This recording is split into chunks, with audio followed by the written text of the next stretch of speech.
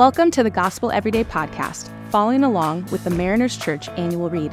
This year, we are reading Holiness Day by Day by Jerry Bridges. We hope that you'll be filled with fresh insight and joy as you spend time discovering more about our thrilling God. Welcome to Gospel Everyday podcast. My name is Melly, and I'm your host today. It is the second day of January 2024, everybody. Happy New Year. It is my honor to be here with you today. And we're going to kick off this new year and talk about holiness and grace today. When I think about God's holiness, I think about the story of Moses and the burning bush. In Exodus chapter 3, God revealed himself and said to Moses, "Do not come any closer. Take off your sandals, for the place where you're standing is holy ground." It's not so much the burning bush or the ground that is holy. It is God's presence that makes the ground holy. God is perfect. God is pure in every way. And because he's so pure and perfect, he has no tolerance of any sins. Recently, one of our nieces was diagnosed with celiac disease, and it's a disorder caused by an immune reaction to eating gluten. With this disease, Vera has to be very mindful of what she eats. And if she eats anything with gluten, she would get really, really sick. It's really awful. And sometimes it's this excruciating pain in her stomach. She has to be very creative with what she eats. And she has to adapt this very strict diet. And even to the point where she can't even eat the food that may have been cooked in the same area with food that contains gluten. But you know what? Vera is a trooper. We're very proud of her. She truly embraced this lifestyle, and she's making the best of it. Recently, we took her to farmers market when she was in town, and there were some vendors. And Vera, with this huge smile and her sweet little voice, she went to all the vendors and said, "Hi, my name is Vera. I have celiac. I am gluten-free. And is there anything that I can eat?" She's just adorable. And with this disease, it has changed her life. But not just her life. Her whole entire family's eating habits is forever changed. This diet is not merely a matter of avoiding certain foods, but involves a comprehensive lifestyle adjustment. You see, they shop differently at the stores now. They spend extra time preparing meals each week. When they go to birthday parties, they bring their own cupcakes that Vera can actually eat, so she doesn't feel left out. It has been a huge adjustment for everyone in the family. God is holy, and in order for us to have a relationship with him, we must be sanctified. Today's reading, Jerry Bridges explains what it means to be sanctified. He says the Holy Spirit's work in transforming us more and more into the likeness of Christ is called sanctification. The Apostle Paul instructs us how to be more like Christ.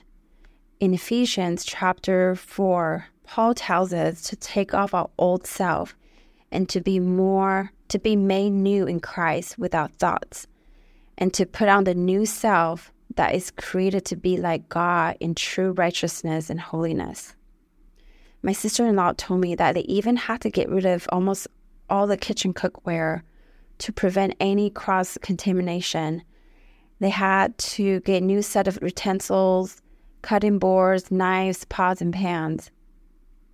Just like Paul tells us, we must remove our old stuff and put on the new creation found in Christ.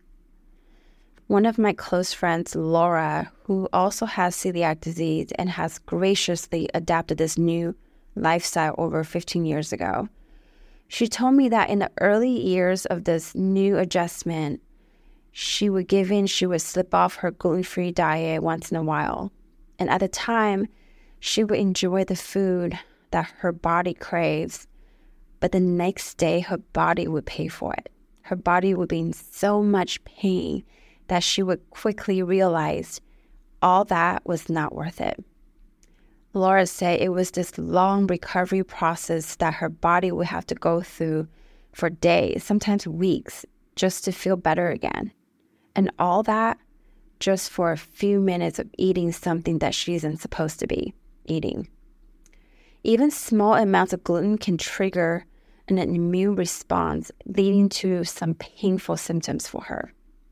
I asked her what that process looked like for her to adapt this new lifestyle change.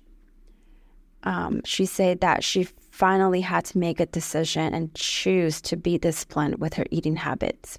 She found new foods to eat, new ways to prepare her meals, and over time, what initially felt like a conscious effort gradually transformed into a natural and integrated part of her daily life. And whenever she's tempted to eat things that she shouldn't be eating, she would remind herself of how awful her body would feel. And just after a few months of developing these new habits, her body starts to feel better, and the cravings for gluten would become less and less. I think it's like our walk with the Lord. Our sinful actions and choices create this barrier between us and our connection with God.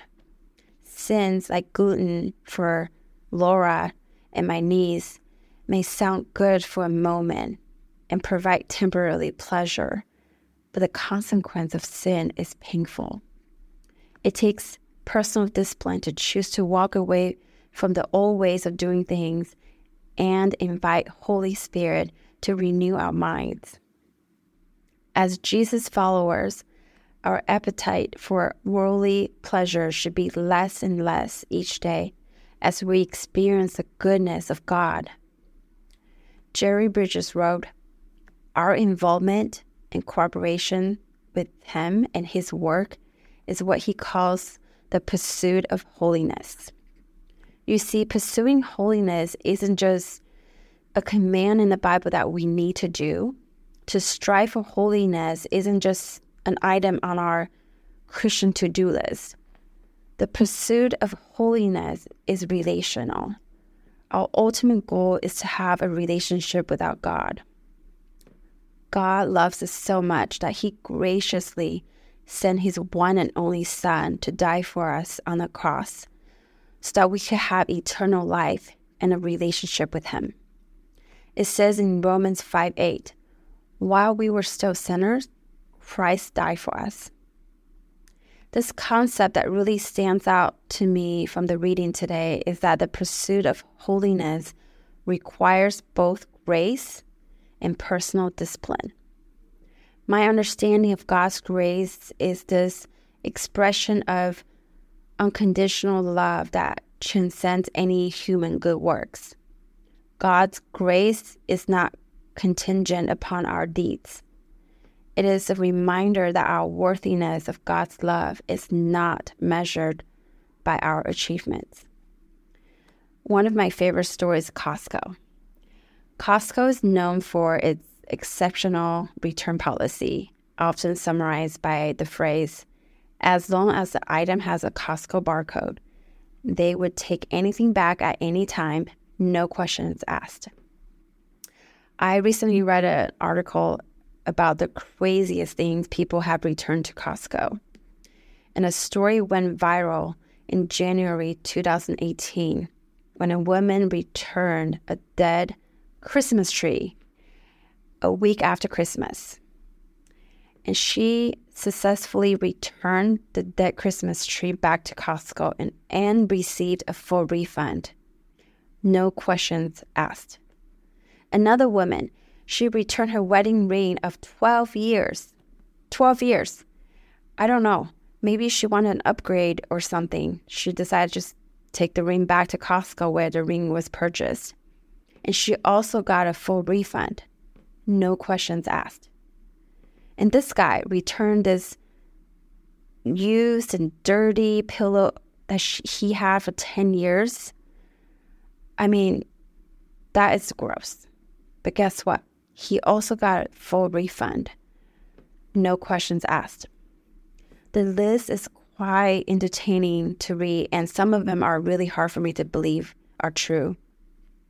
But that's how our God's grace for us. As long as we confess our faith in Him, we have this invisible Costco barcode on us that sets us apart from the rest of the world. And no matter what condition we're in, He would take anyone back at any time, no questions asked. The quote by Jerry Bridges beautifully encapsulates the universal and timeless nature of God's grace. He says, "Your worst days are never so bad that you are beyond the reach of God's grace. And your best days are never so good that you're beyond the need of God's grace." So regardless of our lowest moments, our mistakes, or our struggles, God's grace remains the same for us. Even in our moments of success or a season of celebrations, we are reminded of our continual dependence on God's grace. So no matter how well things may seem to be going, we're never self-sufficient to the extent that we no longer require God's grace. Let's pray. Heavenly Father, thank you so much for sending your Son to die on the cross for our sins so that we can have a relationship with you. We know that it is only through the blood of Jesus that our sins are removed from us. Thank you for your Spirit within us. Lord, thank you for being with us. Please increase our appetite for your holiness and righteousness so that we may be renewed every day. Lord, give us the courage to walk away from our sinful ways and to pursue your holiness daily. Amen. Thanks so much for making the Gospel Everyday podcast an important part of your day. Hit that subscribe button if you haven't yet, and we'd love it if you can take a few moments to rate and review the podcast. Tune in tomorrow for brand new content. If you'd like more information about Mariners Church, download the Mariners app at your favorite app store or visit marinerschurch.org.